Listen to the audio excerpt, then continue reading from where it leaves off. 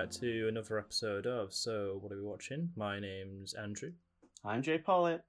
Today's episode is another themed episode, which we'll get to that later on, but It's our 9th episode. onto our first part. Yeah, 9th episode. We're getting there. It'll be episode 10 soon. Yay, milestone. But, enough of that. We're on to our first bit, which is a bit of a weird one for our first bit because Jordan hasn't actually watched anything. Have you, Jordan? I have been extremely busy with other things, which we'll have more on that at some point soon. But yeah, so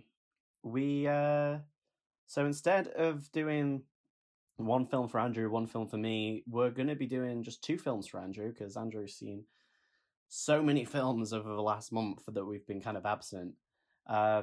So yeah, I guess I'll start that by asking Andrew, what are one of the films that you've been watching? One of the films that I have watched in the past month is Jordan Peele's Nope, which is his third directorial debut to the silver screen, which, it's also his third horror film, or sci-fi horror film. It stars return actor Daniel Kaluuya, Kiki Palmer, Stephen Yuan, and kind of a special appearance, Keith David, horror legend. This film, I kind of didn't go in with high expectations. Went in with not even high. I just went in with hoping that there'd be some sort of good twist, some sort of good storytelling, and that general Jordan Peele effects. And this film is it's close enough to being a masterpiece. It's such a great Jordan Peele film. This is the third film, and it's not bad at all. It's amazing, and it's surprising. One thing I've heard is it's Jordan Peele doesn't have any bad films, right? That is true. He does not have a bad film, and this kind of solidifies that. Three films, none of them are bad. I've heard people complain about this film, but the general scores anyway, are quite high. Rotten Tomatoes, IMDb, is that a 7? It's not a 10 out of 10, but I think it should be a 10 out of 10 because it's quite different compared to how he did Us and Get Out.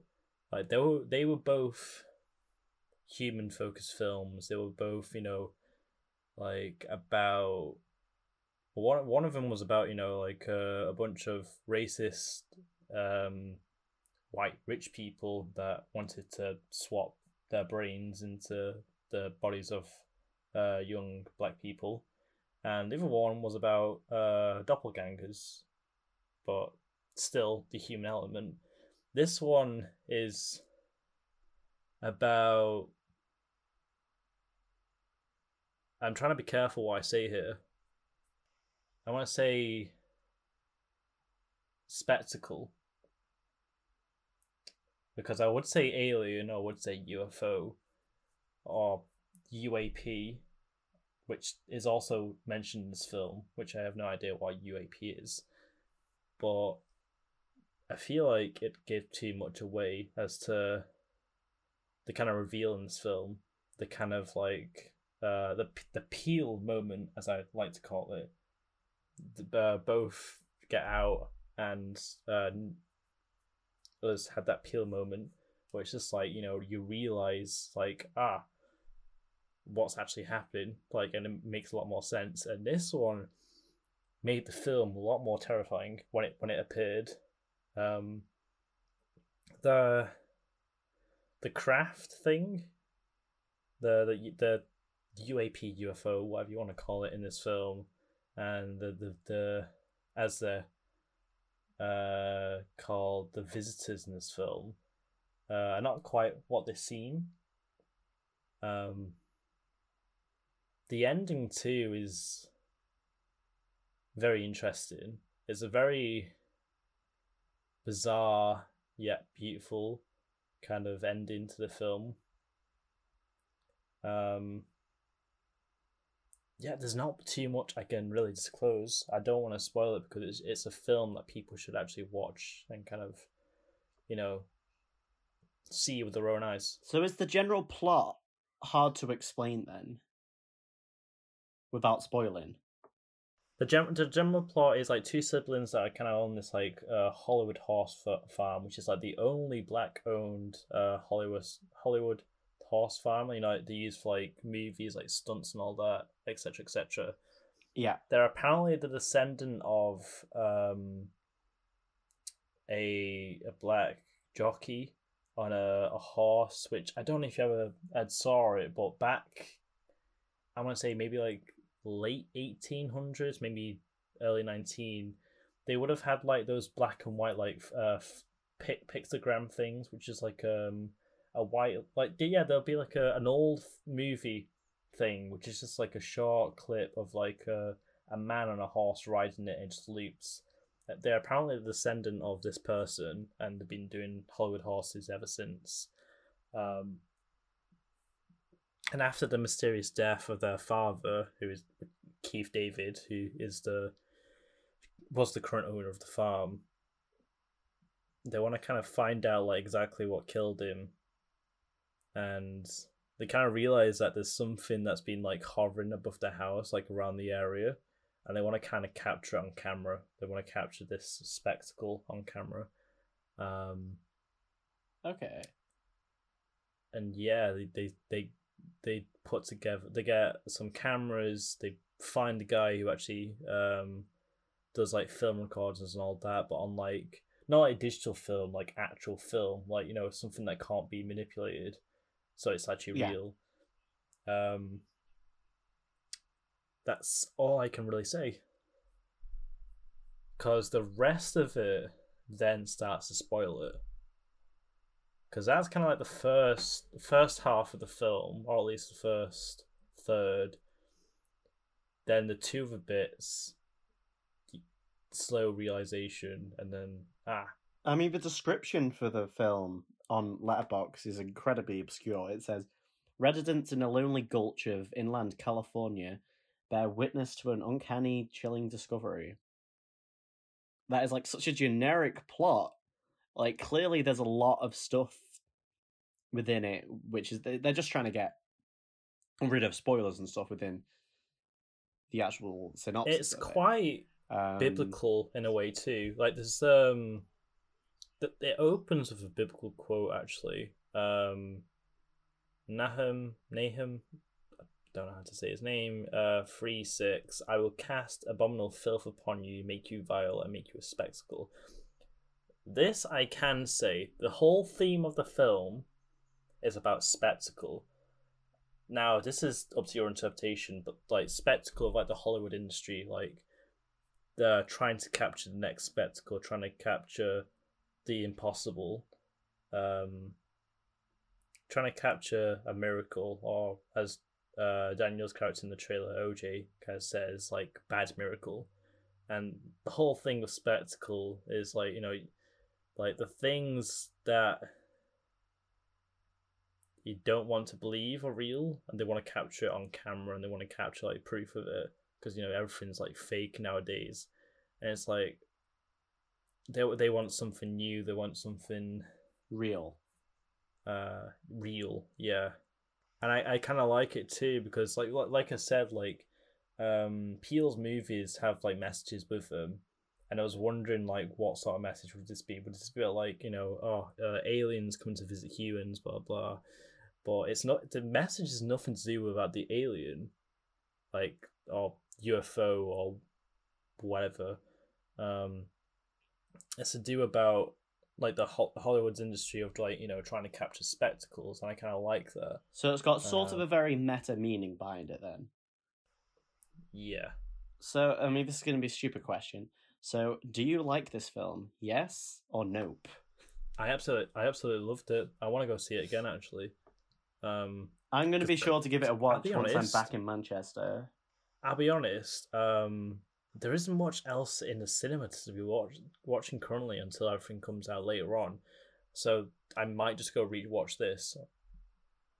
until another film comes out. But something else I did want to mention actually is the inspiration for this film. Now, this is going to be a little bit of a weird one because obviously there's inspirations like Signs, Close Encounters of the Third Kind.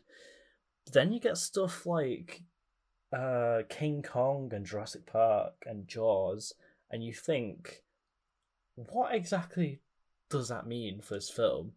But once you watch the film, you understand where he gets those references from, and this is also, it reminds me a little bit of like Event Horizon, simply because of the whole like ship thing out of nowhere, and you know, revealing the truth about it. So you're dropping all these little It also hints reminds me. for the film. It reminds me a bit like Jaws too. That's what I'm gonna say, and I'm gonna leave it at that without saying too much. The one thing I like, because obviously I haven't seen the film, but I saw this trailer a lot while I was back in the cinema just before the summer, and I just love how the trailers they just had like people being like, "Oh yeah, yeah," like all throughout it, and then it just ends. It's like, nope, Yeah. no. Something I actually do find interesting too, which with linking back to spectacle stuff. Jordan Peele, when he was writing scripts, he said he was a little bit worried at the time about the future of cinema because like you know what's happened with the future of cinema now. Like a lot of people are kind of moving to streaming platforms, and so what Jordan Peele wanted to do was to create a spectacle. Something that like has to be seen in cinemas. Yes, exactly. He wanted to create something that the audience would have to come and see. They would have to, go to the cinema and watch it, and not just sit at home. They'd have to see it on the big screen. It is just so much better going to the cinema to watch a film. And I think what you've described there is basically the epitome of that. It's definitely a film you have to see on the big screen for the first time. It was definitely a better experience watching it in the cinema rather than just watched it, at home or on DVD or straight to demand. And that's, it does what it says on the tin. It's a spectacle. So, and that's all I'm going to really say about it. But I really liked it. I recommend it to everybody if you like Jordan Peele. I will be watching this as soon as I can. It's very different to the first two films. So, it's not political, but it is meta, and it also does have its message about like the Hollywood industry. So, but watch it. You need to. So yeah, I mean, I'll definitely be watching this once I'm back in Manchester and I'm able to go to the cinema again. But yeah, so we've heard about Nope, which is your first film. Obviously, you've got another film which you want to talk to us about, and yeah, what is that film? So the second film, which this has become quite a trend now, and it's going to become a trend later on in the episode, horror trend, is Orphan First Kill, which is the prequel to the 2009 film Orphan, which I don't know if you've ever watched Orphan or heard about Orphan at least. So the main premise of Orphan is basically like a family kind of adopts a little girl called Esther, who's from it has like an Estonia accent, and they find that this like orphanage, which is like a Christian orphanage, but when she comes to their home, they kind of notice like a lot of strange things about Esther, that she's causing a lot of trouble and all that, and a few people are kind of killed, and it's like, oh god. The main twist about Orphan is kind of like during like the climax of the film, the mother kind of finds out that Esther came from an asylum in Estonia, and that she's actually a 30-year-old woman who has like a genetic disorder that makes her look like a 10-year-old basically. This reminds me of Child's Play. So, yeah, it's kind of like Child's Play in a way, but and she's actually this 30-year-old Estonian woman who wears false teeth and all that too, because she's got like really like thingy like dirty teeth. She's got scars from the restraints from the asylum on her wrists and neck and all that, and she essentially tries to end up killing the rest of the family, but she doesn't. That doesn't happen. Orphan First Kill is basically the prequel, or not exactly origin of the character exactly, but it kind of, But it takes place beforehand. yeah. I'm not so sure how many years, but I know that it's the origin of where she gets the name Esther, because she isn't actually called Esther, she's called Lena, because Esther is a name she took on. But what Orphan First Kill basically does is basically kind of creates a story as to like where she got the name Esther, and where she was before she got to the orphanage, and this isn't the first time she was in a family, um, in Orphan, because in Orphan First Kill she actually kind of she takes the identity of someone's missing daughter, hence where she gets the name Esther from, and gets taken in by the family who thought she was lost for like ages, and they can't. It's basically like it's quite similar to the first film, but it has its twists, and there was definitely like a twist, like okay, which is you kind of end up rooting for Esther in this, or Lena, rather than hoping she gets killed. But So if you're a fan of the original of Orphan, then you'll be a fan of this. Yeah. It's this is the weird bit, because they got the original actor who played Esther in the first one. He probably would have been like like 10, 11 at the time. I think she's just like mid-20s, 30s now. Isabel But Furman? yeah. Is that how you say her name? Yep. Isabel Furman. They basically use a few different techniques basically to make her look younger. Like, so they use like forced perspective, they use a bit of CGI, they use a bit of makeup.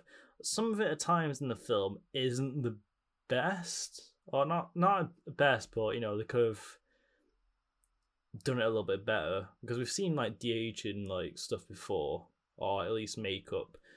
But then again, you've got to bear in mind, Orphan was made in 2009, so the technology for like de-aging and all that probably wasn't as great. And then when you're watching Orphan First Kill, you got to remember, this is supposed to be someone who has like a genetic defect. They're supposed to be like a 30-year-old woman who appears like a child. So then again, it's just like, well, you know what? It kind of works and it makes sense. Like, yeah, sure, it could be done a little bit better, but I like the fact that they brought the original actor back, and she still has the creepy mannerisms, and they still managed to, she still manages to be Esther, and I believe she was Esther, and I believe she was, the same character we saw, even if she was a little bit older, and her facial bones have changed a little bit because of growth, but it feels quite like an early 2000s movie too, just because of the way it's shot, and some of the filters and all that used. Some of it gets a little bit too much at times. Like there's quite like a misty filter on at the beginning, which I thought was something wrong with the projector, but it is just literally just how they shot it. Well, one thing I will mention, you did just mention like the CGI maybe being a little bit shoddy, and certain ways they might have shot it. Do keep in mind this film had a $20 million budget, which might sound like a lot, but in terms of budgets within the film industry, it's really like it's barely anything. Yeah, because this is just supposed to be a slasher. It's not, it's supposed to be like thingy heavy. Kind of relies more on the fact that Esther's supposed to be, a little girl, which is actually 30. But the kills in this, quite satisfying. I mean, I would have thought there'd be more kills in this. It is kind of a little bit misleading to say first kill, because this isn't the first time she's killed, but I get why they did it. It's because it's Esther's first kill, like her first name of killing people, Right. But there's two parts to this basically. The first half is like Esther's history, all these part of it, and then the second half kind of takes like a nope, an unexpected turn. Um, and kind Which of, part would you you say is know, better? I want to say like the first half. The second half was a little rushed, I guess, considering this is a Okay. short film too, actually. But I enjoyed it. How long was it? I'm not overly sure. It might have been like Oh, 99 minutes. 99. Yeah. It's not as shocking as the first film, but it's good and it's equally as entertaining. So I'd watch it again. But the first film, it's always gonna be the better one in my heart. But yeah, I quite liked it and quite enjoyed it. So how would you compare this film to Nope? Well, Nope and Orphan First Kill are like two very completely different films. Like one's sci-fi horror, and one's just a slasher about a mentally unstable person pretends to be a child. So Which do you prefer? Nope. I prefer Nope. Um, Orphan First Kill was great, but I'm gonna have to go with Nope on this. It was just that good. Yeah.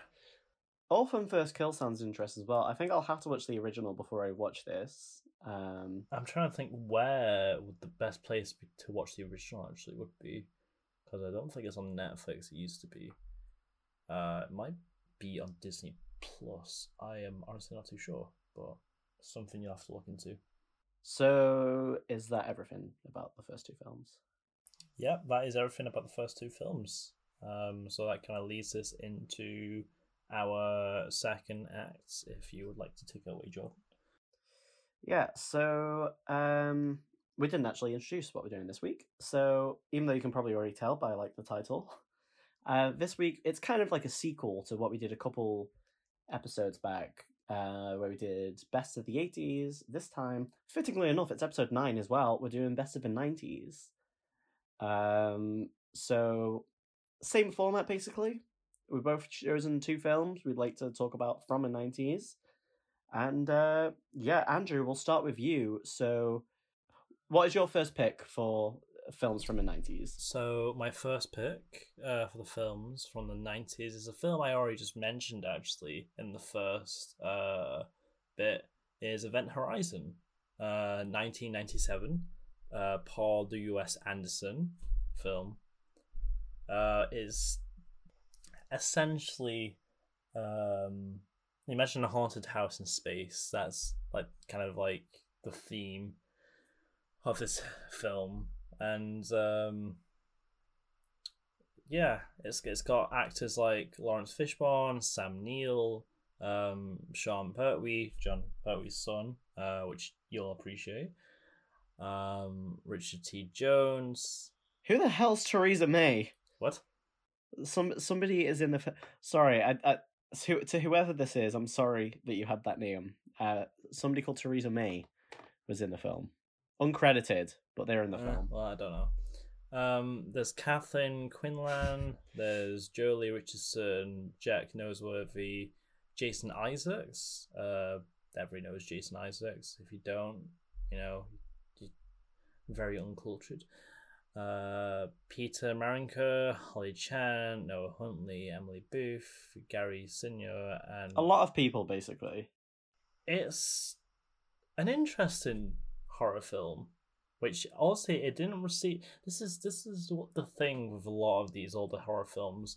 They don't receive a great reception at the time, and I remember this film didn't do so well at the time.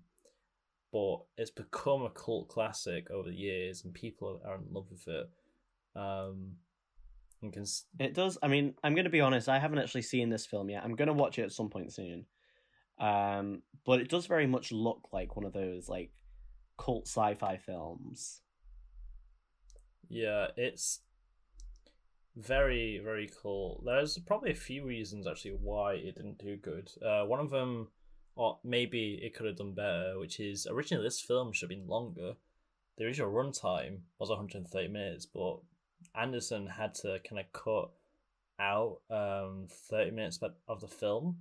10 minutes of that was like apparently too gory. No, because I feel what's the real shock factor in this film is its use of gore, because it doesn't use it too much, especially if they cut like large parts of it out. But it's because when it comes onto the screen, it's for the time very very disturbing. Like there's a scene in this actually where one of the characters has been like showing like depictions of what they kind of interpret as hell, um, and it's just like very quick cuts to like an alternate reality where all the other crew members in this reality are kind of like all like tied to structures with barbed wire and all that, and it's like guts and that everywhere and maggots, and it's very intense for a very very like quick like few seconds, which apparently there's a lot more of that somewhere, and apparently it was too poor to actually use, so they can't actually release it, so it was never really released. The main Can I be honest about something? Yeah. The poster for this film looks like the Polar Express. Yeah. It's not exactly what you think it's As gonna soon be, as I saw it, I was like, um, wait, I don't remember that film being called Event Horizon. Like, it looks like, where the train's coming in, but instead it's like a spaceship or something. yeah. There's definitely a lot of different influences from Taken, especially Hellraiser, which I actually mentioned last time, The 80s because episode. yeah, in the 80s episode, because there's a machine in this basically, which is kind of like the center of the Event Horizon, which is actually the name of the spaceship they actually go on. It's called Event Horizon. It literally gets like name dropped in the first 10 minutes by like Sam Neill, just like, yeah, the Event Horizon disappeared. I'm just like the Leonardo DiCaprio meme. I'm just like, oh, point at the screen. He said it. Yeah. But there's basically a machine in this which is called like it's a gateway machine, and it basically allows the ship to kind of travel through different realities, like different dimensions. It kind of bends space, and they can basically like poke a hole through like space and kind of travel through it, and then unbend space. That's kind of how it explains it. It's like traveling between space and then coming out the other side. Basically, where this ship had been for like so many years is in that other reality, which is the hell reality. Um, and that's kind of further like emphasized by the fact that the gateway machine in this it has like these like rings around it, kind of like that rotate around each other, and it kind of reminds me, which Anderson kind of confirms himself, of the puzzle box from Hellraiser, the cube, the meant configuration, and I kind of like that because when it opens up, like everything goes south. It's like as soon as that gate thing opens up in the film, everything just completely just goes tipsy turny. It does feel like a very like late 80s, like into 90s trope with a lot of these types of films. Yeah, I do know anything like the visions of hell and all that. There's a part actually which is like from one of the logs on the ship, which is like the first real shocker. Was apparently inspired by 16th century Renaissance paintings, which Anderson kind of saw. He was in the gallery, so he kind of wanted to integrate that into his film, which well done. If there was a longer version of this film would probably be absolute nightmare fuel. Still sticks with me today, actually. Just how, yeesh. I like gory things, but bloody hell. Yeah, it can be. I mean, from what you've described, it sounds very. It's very intense. very graphic. Like if you were just to watch like that clip, and you'd be puzzling because of how it's done. But Sam Neill and Lawrence Fishburne are absolutely great in this. I love Sam Neill. Anyway. I think he's like the first person you mentioned when I spoke about Jurassic World. It's kind of funny too because Sam Neill kind of has like this his character in this film ends up getting like an obsession with the ship and like where it's been, just like because he basically created the device in the ship. And it's just like, and then when they all want to try leave like into the climax, it's just like, no, you're not leaving. I want to stay with the ship. I want to be an idiot about it, and it's like, look at me, I've betrayed you all. Now I've become like a demon. So scary, scary stuff. Scary stuff. To be fair, considering this is the guy who did Resident Evil, this is probably one of his better films. Yeah, I mean, when you told me that you were going into this film, I had a look at Paul W.S. Anderson, like his kind of portfolio, and I was like, oh god, like really? But I've heard that I've seen people say on Letterboxd like they refuse to believe that he's directed any other film. He did this film and no other films. Yeah, it's really weird. Like, he's the same guy who did Alien vs Predator, Resident Evil, and Monster Hunter. Yeah, this is probably like his best film out of all. Do you like the other films? Not really. Well, some directors are just a one-hit wonder. I mean, Resident Evil are fun, stupid films, but they're really nothing to do with Resident Evil. And the only reason, this is the other thing, the lead actress for those films is his wife. So, it was basically just like a bias of just like, yeah, no, we won't follow the Resident Evil lore. I just want to show off how badass my wife is. It's really funny, but I feel like he could just do another film like Event Horizon, and that would be good. Maybe don't like cast his wife in it. Yeah, I don't remember if Mortal Kombat was any good or not. I mean, to be fair, it was 1995, but I doubt it. Well, back to what you were saying just a moment ago about casting his wife, it reminds me of the Godfather trilogy, where the third film, which is actually a 90s film, Francis Ford Coppola cast his daughter in one of the lead roles, and she was just awful. Yeah. Yeah. His wife's not a bad actor. It's just the fact that the scripts of these films were just rubbish. But yeah, I still can't believe this is the same guy. If I feel like he'd probably do better if he did another sci-fi horror. Maybe keep him away from anything to do with Resident Evil or Alien vs Predator, because that was a bit it wasn't exactly great. I mean, people wanted it for ages, but it didn't turn out the right way. But Event Horizon, absolute classic film, cult classic. Definitely something I can just rewatch.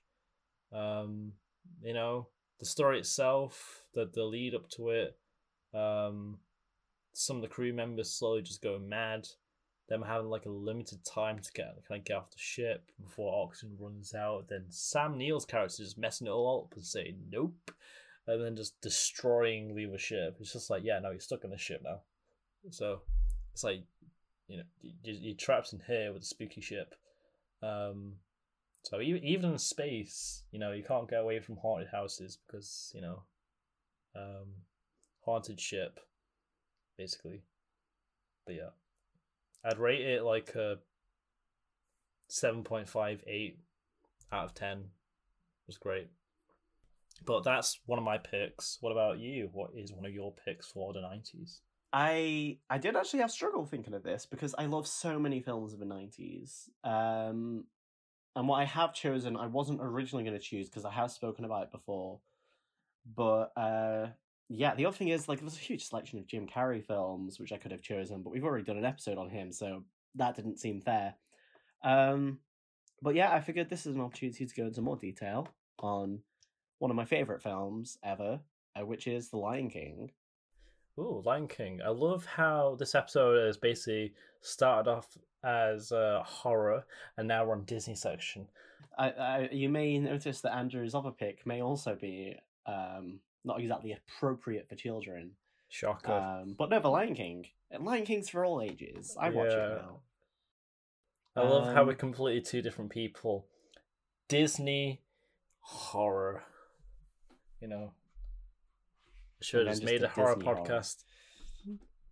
Oh yeah, Disney horror. Yeah, we'll get onto that later because oh yeah, because it's a Disney let's character. Just push that aside for a moment. So anyway, yeah. So Lion King, amazing film, absolutely wonderful. What can I not say about it? Honestly, you've got everything from Matthew Broderick to James Earl Jones to Jeremy Irons and even Rowan Atkinson. I don't know why I'm. Yeah, they're the selling points of the film. No, I mean it's just brilliant. You know, it's got all the things that I personally look for in a film. You know, it's sad, it's funny, it's heartwarming. It like by the end of it, you feel stuff. Like you don't particularly feel sad. You feel like you have been because the film's only like between 80 and 90 minutes, but you feel like you've genuinely been engrossed and along this journey with the lead character from start to finish, and it's an experience, honestly. I quite like The Lion King. I haven't watched it though, like God knows how long, maybe like a decade. Like I don't really watch the old Disney films as much now. It's more like the newer stuff. I don't know why. I mean, I like watching old things. It's just I haven't really had a chance to watch. I'm the same, old, but Lion King's the exception. I feel like the oldest thing that I've kind of watched that would have been like an animated thing for Disney. The last time I watched anything would have been the Ratatouille. But I mean, that's always a film I like come back to because you know for its time, absolute masterpiece. But that was 15 years ago. Yeah, bloody hell. No, when I say like oldest film, I mean like you know like when was like when it was made. Like, but it's like the last Disney film I've seen that's like the oldest out of the films I've seen. It's definitely if you can get your hands on The Lion King again at some point, you need to watch it. It's brilliant, and it holds up so well when you're older. I had it on VHS. There you go. I had The Lion King on VHS. There's no excuses, Andrew. Go watch. Literally, just go and put The Lion King on right now while we're doing the podcast. No, because I don't have a VHS player. Also, we'll probably get sued for audio. It is Disney. But yeah, I mean, so I'll ask you, Andrew, what do you remember of this film from like 10 years ago? I mean, most things, to be fair, you know. Whatever's not going to get me in trouble with Disney, if I mention on here. The songs, the betrayal and sadness. You know, it's very sad and depressing, you know, quite gripping. Wow, for a film you haven't seen in a long time, it seems like it really did hit you hard. Yeah, no. It was one of those films that actually makes you cry, and then you actually watch it again, it makes you cry again.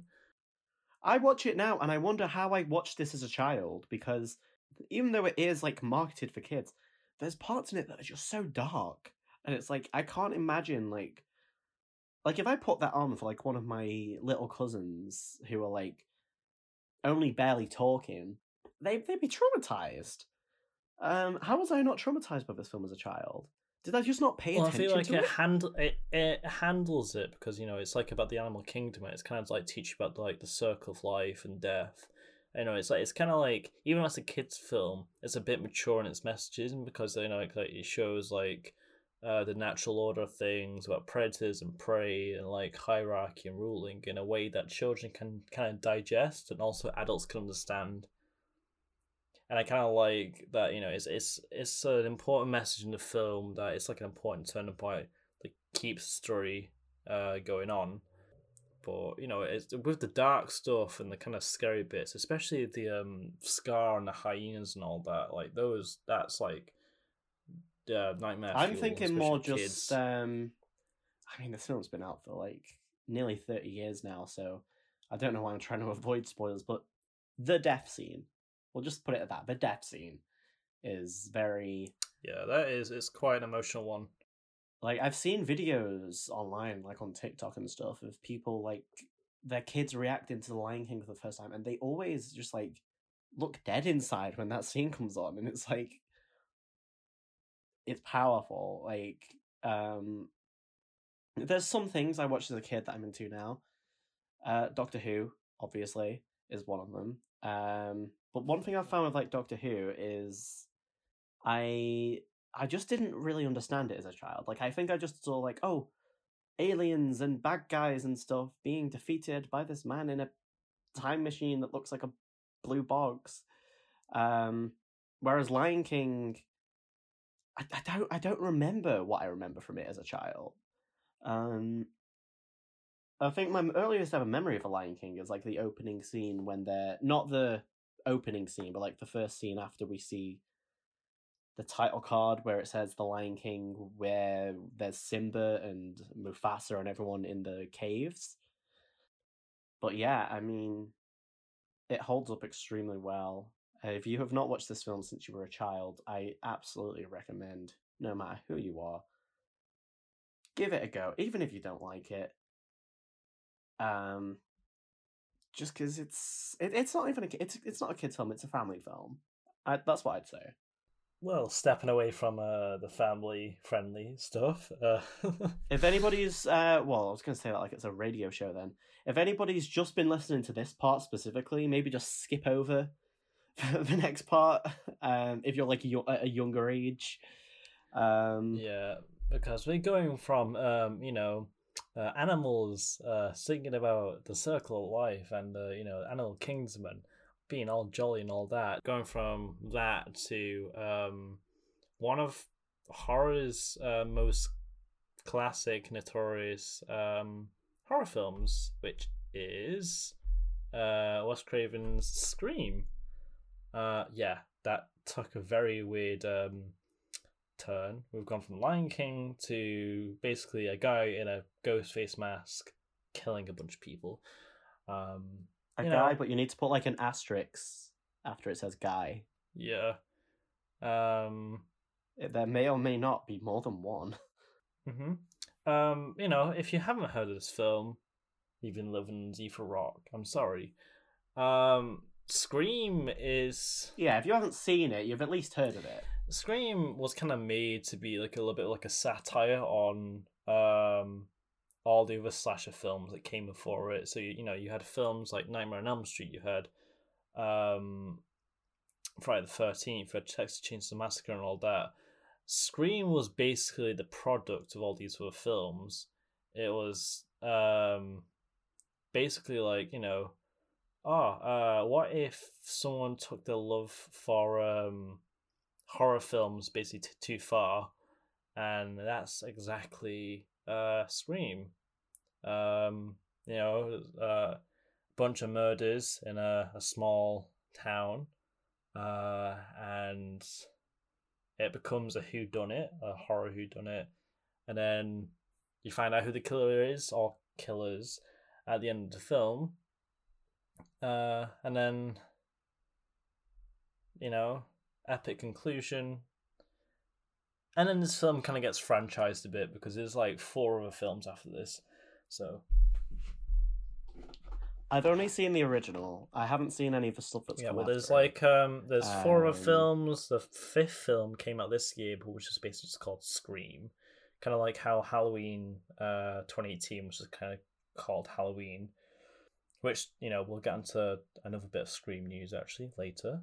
Yeah, this film stars Neve Campbell, Connie Cox, David Arquette, Skeet Ulrich, Matthew Lillard, who a lot of you will probably know as Shaggy from Scooby-Doo, because of course you will.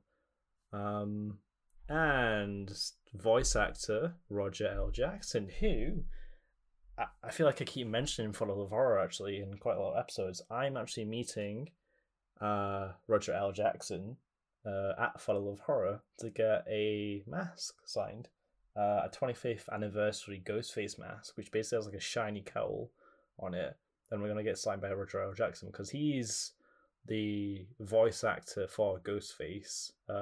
He has been through all out the horror films, and I'm pretty sure he probably will be the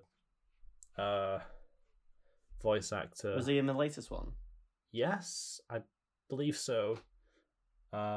He's gonna be there both on Saturday and Sunday doing autographs and photographs. So I'm getting the mask signed. Next to him as well, there's gonna be a screen used Ghostface outfit from Scream 2.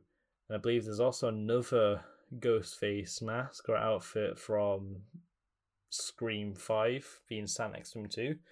But this is kind of weird because he doesn't scream, but he also did Powerpuff Girls. So quite kind of relates to this episode how we've gone from horror to animation. He was in regular show. Yeah. But yeah, I absolutely love Scream. Scream's one of my favorite horror films. It's a horror film I probably wouldn't shut up about. I agree. It's one of my favorite horror films as well. I just love how meta it is. It's very, it's like you say. It's basically a big parody. It's like it's making fun of all the typical horror film tropes. And we actually did like a small little presentation on it last year for uni. Talk about all like the final girl and the stuff, the other stuff. I have quite a few friends that are kind of obsessed with this film. I'm not surprised why, because it is a really great film, and a lot of the history. As long as they're not taking it too far. Yeah, as long as they're not taking the Like love maybe for some horror characters films in too the film. far. Yeah. Yeah, I get that. I understood that reference. No, I mean I can understand why. I mean, to be fair, another For the Love of Horror thing. Matthew and Skeet were both at For the Love of Horror last year too. I'm kicking myself I didn't get to talk to him or like get an autograph of them because they were there. But hey, I'm meeting Roger L. Jackson, so I'll be happy. But I do hope in the future I get to either meet Neve Campbell or Courtney Cox. But the possibility of that, we'll see. We'll see. There's so much stuff because, like, typically, as the audience may have picked up on, I'm not a huge horror fan. Like I like horrors at times. But like this one, like I don't know, there's something about it that just like you love every moment of it. And I feel like even the first, what is it, like the first 10-15 minutes, where it's kind of like a little prologue to the whole thing, that is like, that could work so well as like a short film.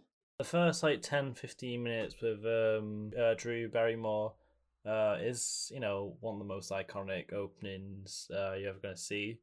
And, hence we got that very iconic quote, "What's your favorite scary movie?" Which I go around to people a lot saying that. Not in the voice, I can't do the voice, I wish I could. But, I ask people what's their favorite. You should use like that TikTok thing. I could do, but, Or I think they've actually deleted that now. That sucks. But, that first 10-15 minutes is quite intense, but I kind of love rewatching that scene too because there's so many little things you can notice, like especially with the mask, because they actually changed the mask when they were actually doing the film. So originally there was a mask kind of dubbed the K&B mask, which was like a little bit, it was a bigger version of the Ghostface mask, like a little bit more cartoonish, like not cartoonish, but like the cheek sides of the mask were kind of pushed inwards, and like the mouth was a little bit more thinner but like elongated. But they kind of scrapped that and did another mask design.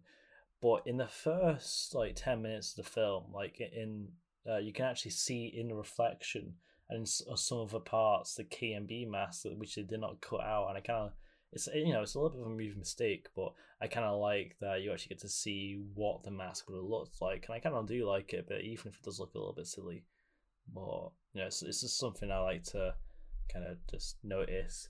There's like the goofiness kind of enhances the film, though. I think. Yeah, like you kind of you rewatch this film too, and you see like Skeet's character, Billy Loomis, and kind of how he acts. And to be fair, it's like it's not a twist, but how they kind of reveal the killers at the end. It's like to be fair, everybody knew that Billy was going to be the killer anyway, just because of how he acted, how ski acted because he acts like such a psychopath, like weirdo anyway.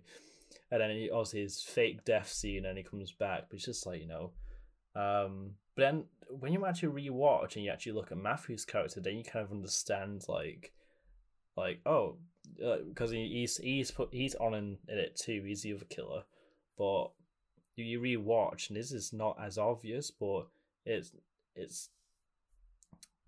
you kind of notice it. His connection to Billy, but it's not as obvious as Neve Campbell in this. Great. Courtney Cox, great. Found annoying the first time round when I actually watched it, but that's just Courtney Cox. But absolutely love her. David. Well, her character's not really. She's kind of written to be kind of not antagonistic, but like bordering that line. Yeah. Until the end. Yeah, she becomes a great character actually though throughout the series, as well as Dewey. Throughout the films, which is I feel like that's what the sequels did. They kind of emphasize on the characters a bit. I love the kills in this. They're not overly gory, they're over the top, but I kind of like the creativity of them. It's very suspenseful. It's very suspenseful. It's a great whodunit. I love how it's basically become like horror movie rules now, like where the 3 rules are kind of like established in the film. Well, to be fair, I mean that's more what it's making fun of, because they are just big tropes within the. It is a big trope in a lot of films, but the main rules are number 1, you may not survive the movie if you have sex. So you can't have sex in the movie. You may not survive the movie if you do drinks or drugs. So you can't drink. And number 3, what? Number 3, if you say, "I'll be back," or "I'll be right back," like you never under any circumstances say "I'll be right back," because you won't be right back. You'll end up being killed, and that's all these things are kind of broken throughout the film. So you can imagine if you did like a drinking game with this film, you'd probably be like borderline drunk at the end of it because everybody just breaks rules. It's stupid, but. It's a severely iconic film. This is one of the best slasher films I've watched, and yeah, I can rewatch it anytime. I like to watch it with friends. I like to discuss it with friends. The only thing I don't like about the Scream franchise was a Scream series that was kind of debuted on MTV because it had nothing to do with Scream. But that's putting aside the point from the actual film. But this film I'll probably give like an 8, 8.5, maybe like a 9. It's quite high up there. It's 8 out of 10 for me. Yeah. Fair enough. But yeah, that's my second one.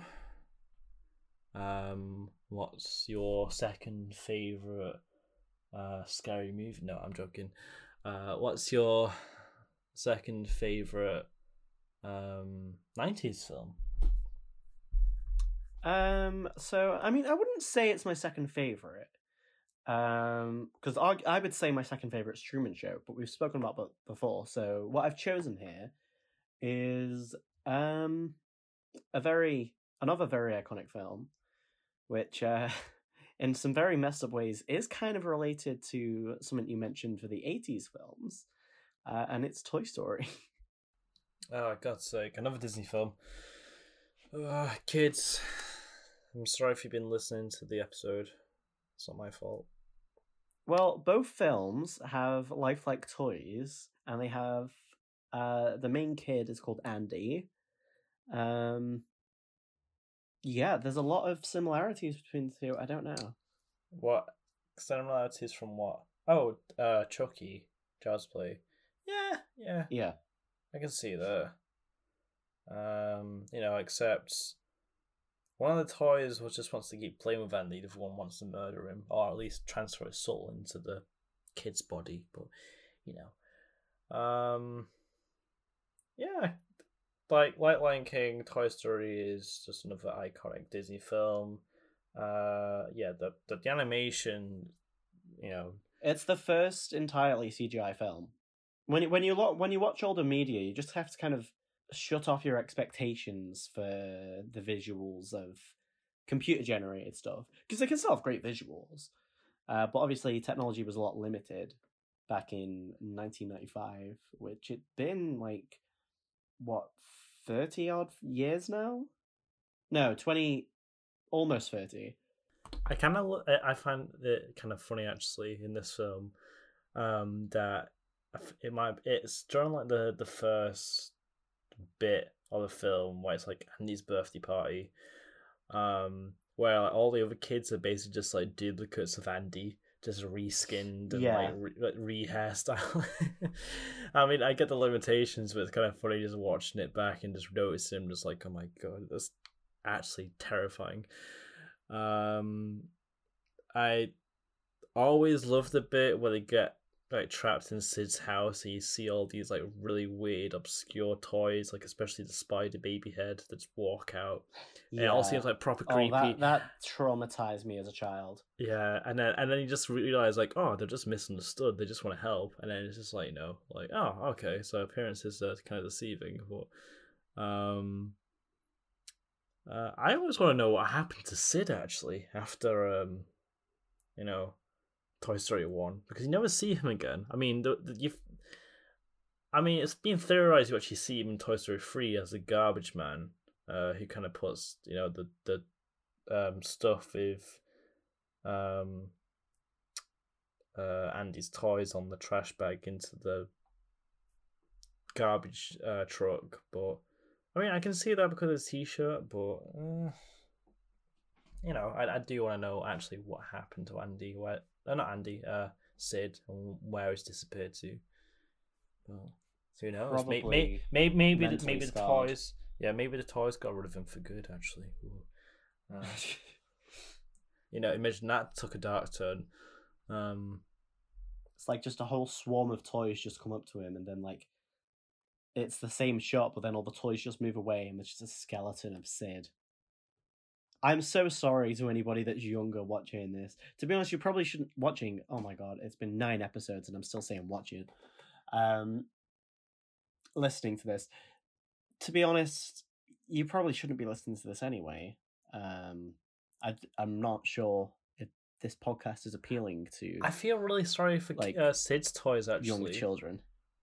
I feel really sorry for Sid's toys. Watching each other toy being ripped apart and put into a different body like that.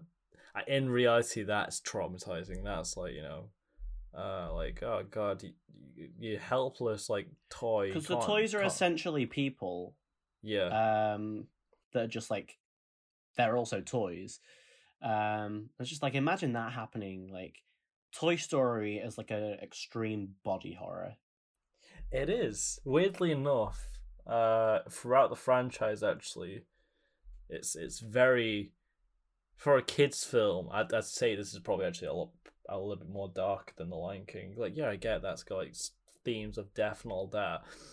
Each Toy Story is very questionably dark in a sense. Especially Toy Story 3. Actually, I feel like that's very, very messed up premises. Especially the one of the scenes I actually found really sad but also like scary was the trash fire scene where they're in like the junkyard and like they're all holding hands around that fire thing. Like, why? Why put that in a kids film? What?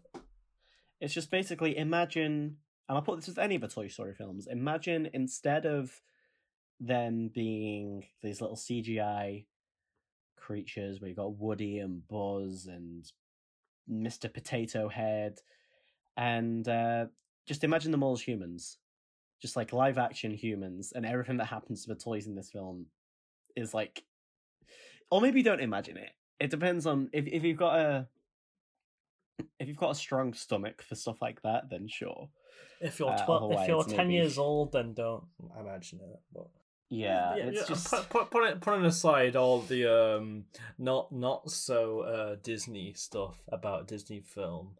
Why exactly do you like Toy Story in like the simplest premises? It's nice. It's a nice little film. Is it? Is it? After Yeah, we've just said all it's a that, fun watch. There's toys, and they're real. It's about friendship, really, isn't it? yeah, friendship, companionship, trust. You know, all the messages you get taught as a kid. Especially that your toys are alive.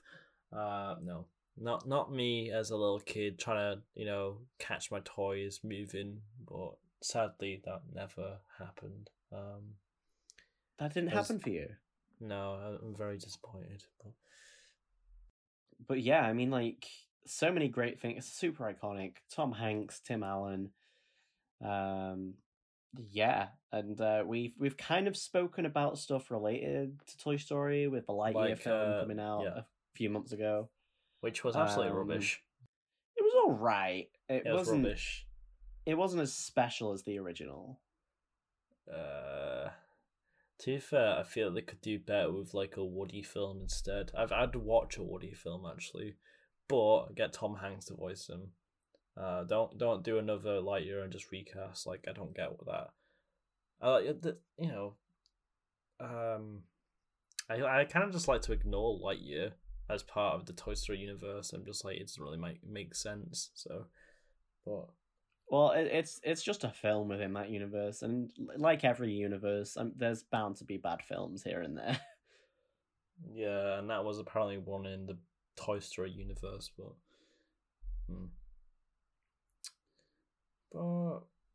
I wonder if they'll make any more Toy Story spin-offs that are not just film like Lightyear. I wonder if they'll actually make like because Toy Story 4 was supposed to be like the last Toy Story, at least. Do I think they should? No, but if they do, I don't know, because if they made like a Woody spin-off, they could make it would have to be like how Andy got Woody. Wouldn't that just be sort of like Andy goes to a toy shop? It's a bit of a boring plot for a film. Yeah, there you go. Yeah, I love but it's like, there's like a load of licensed stuff in there, though, like Mr. Potato Head and the Slinky Dogs and stuff. Like, they're not things you would see. Is Bo Peep an original character? Well, Bo Peep is kind of based off, Bo Peep. So Bo Peep was a toy in real life. I don't know. Well, no, Bo Peep is kind of just. I don't know what Bo Peep was based off. Kind of like Merrily had a little lamb. I don't know. Because if she's like an original character of the Toy Story, I could maybe see them making some sort of film about that. Again, I'd rather Pixar go for more original stories than leeching off of Toy Story for almost 30 years. The only Toy Story spin-off I'd want to see would be like Andy's college life, but it would maybe have to be rated a little bit older than like just for kids. I don't think see all the that. College, see all the adult activities that Andy's getting up to in college or whatever. I wonder. No, I feel like they could. I'd watch a Woody's Roundup film. That would be good, but with the original voice actors.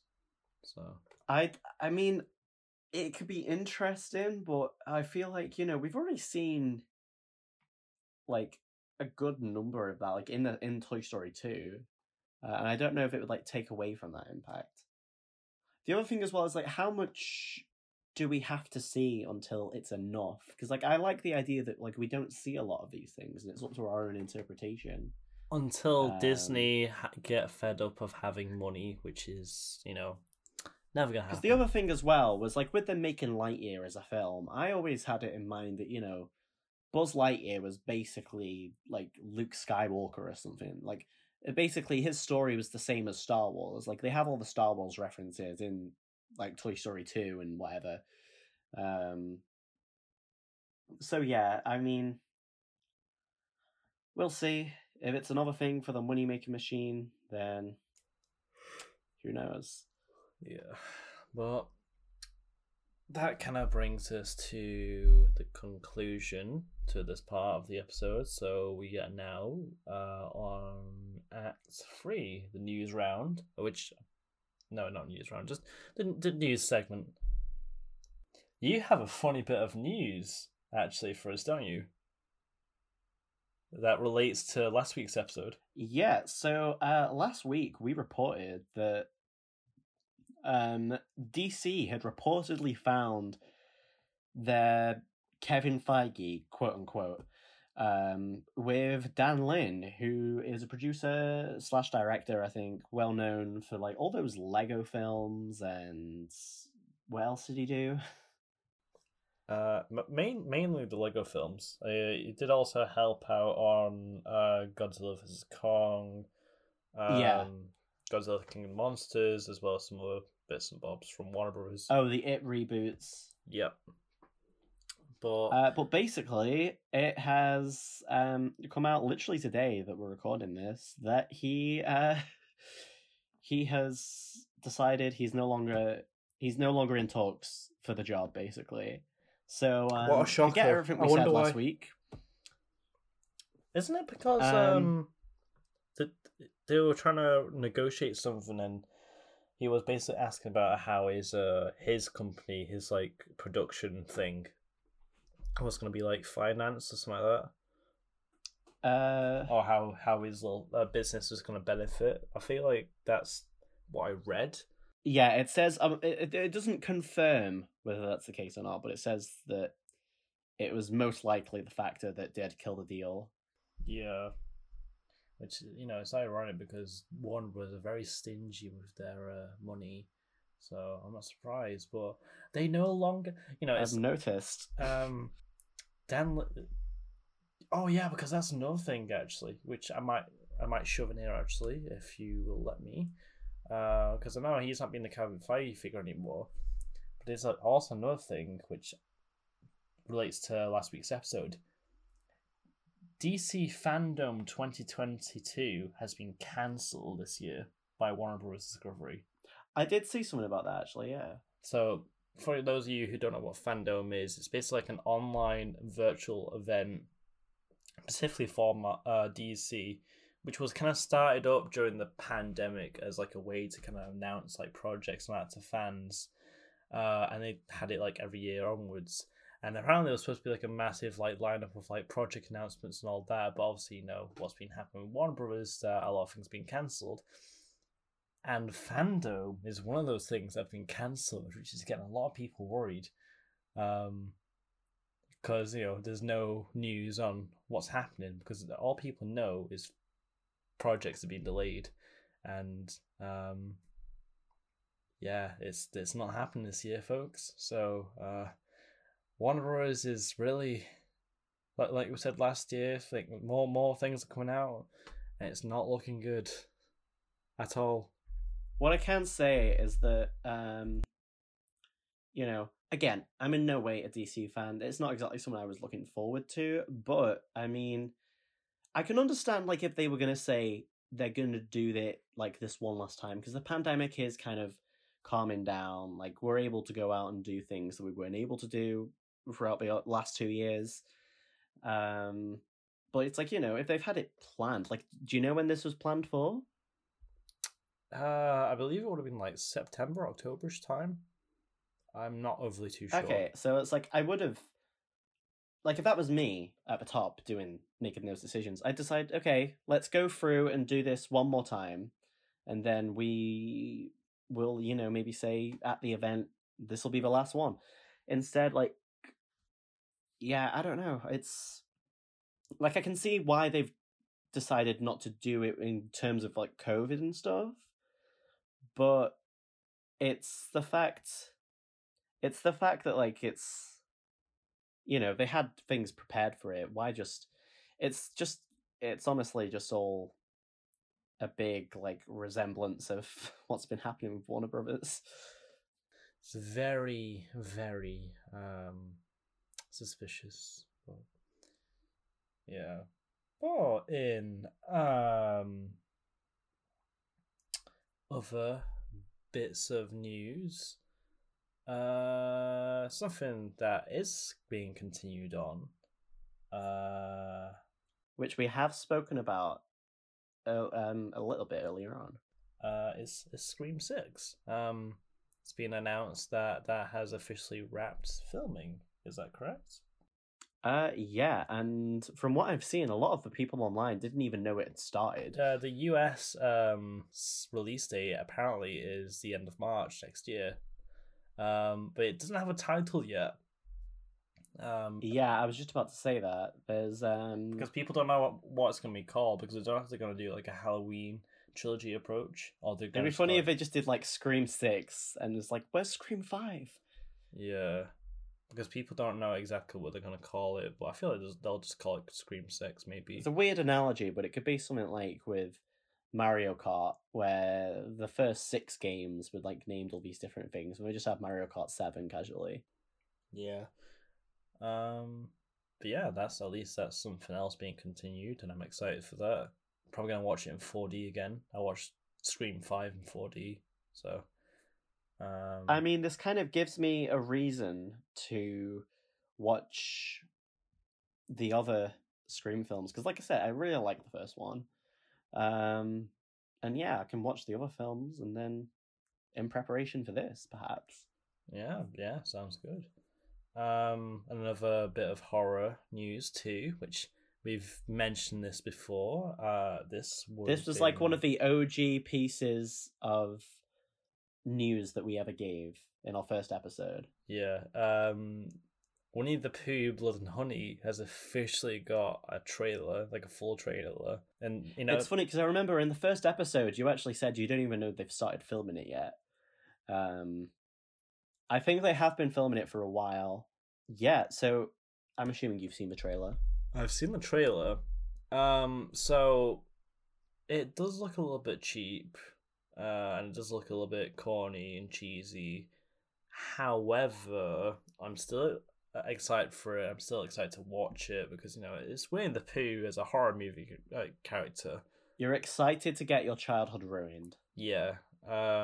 Which it kind of does that in the trailer too, because it introduced like Christopher Robin as a grown up who kind of rediscovers like Winnie the Pooh and Eeyore and all that. I've kind of told Rabbit because I read the description of it and I knew it was about like Christopher Robin abandoning them, but I didn't realize he was actually going to be in the film. I thought it was just like, oh, this is like a what if scenario, so we're not actually going to see him. But it seems like obviously they are out for blood and honey, but they're also out for maybe Christopher Robin himself. I just want to know why they decided to become murderous. But yeah, we'll have to see when that comes out. It's probably like through survival, like they've become like savages, something like that. Savages. They've become savages from being abandoned. That's most likely what it kind of insinuates. That's the impression I get. Yeah, that's kind of why it kind of shows in the trailer, but we'll see. But yeah, is there any other news from you? Yeah, so this is our last piece of news. We're going to end this on a super heartwarming note. Brendan Fraser has returned to the big screen with a film titled The Whale, which is directed by somebody. I'm just going to check this now. Which is directed by Darren Aronofsky, who is known for films such as Black Swan, Requiem for a Dream. Ooh, okay. And just all these other cool films.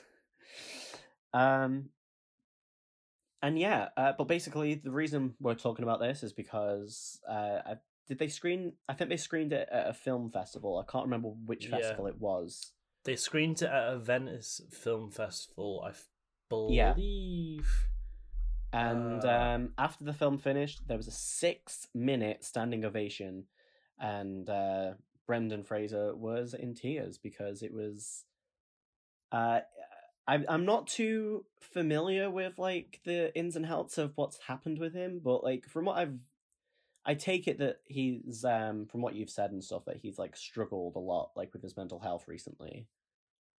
Yeah, I know he's quite a bit of a conscious person, but I've seen like throughout the past few years that he has been starting to get like a lot of positivity from fans and celebs. Like, because I hadn't heard his name in ages, and then like the first time I heard his name again was probably back in 2018, 2019, when he was casted as robot man. Is it robot man? Robot Man Doom Patrol. Yeah, when he was casted as Robot Man for Doom Patrol, and I was like, whoa, I didn't realize what had happened with Brendan Fraser. You know, he's put on a little bit, and his mental health kind of deteriorated a little bit. But from there, like people kind of started like rediscovering Brendan Fraser, and it's just like, oh my god, what happened to him? And then, people absolutely love him. People wanted to come back to screen, and for a major film, like this, and all the positivity it's receiving, it's really nice to see someone kind of like get back into like the cinema business after a long time. Are you gonna watch it? Yeah, if I can watch it somewhere. If it comes out in cinemas, I'll definitely. I think it is out now. I'm not too sure. I haven't. Cineworld is not exactly reliable for films. But I'll definitely watch it. I mean, as somebody like, I think it's just really to have all those people clapping you on for 6 minutes. I can definitely see why he got emotional. I mean, like, I felt emotional in some ways when I was at Pride, like last week, because I was in the parade, and everywhere just like this atmosphere, everyone's like cheering you on just while you're walking through, and like that felt special. But like for you to be the pure person that everybody is congratulating and applauding must be like one of the best feelings in the world, honestly. Brendan Fraser, on the off chance that you are listening to this, congratulations from us here at So What Are We Watching? And we're glad to see you back. Yeah. On that very positive note, that kind of brings us to the end of this episode. So, you know what to do. Listen back to our previous episodes on our streaming platforms. Let us know what we should talk about in upcoming episodes on our social media at So What Are We Watching, or you can message us on our email at sowhatarewewatching@gmail.com. Make sure to listen to episode 8, and yeah, make sure you listen to next week's episode. We have a pretty big episode coming up. It's our 10th episode, so it's going to be kind of like our, what would you call it, like a milestone. It's not a decade special because it's been like 3 months, but it's a milestone. Yeah, it's our 10 episode milestone special. So a lot of big surprises to come up.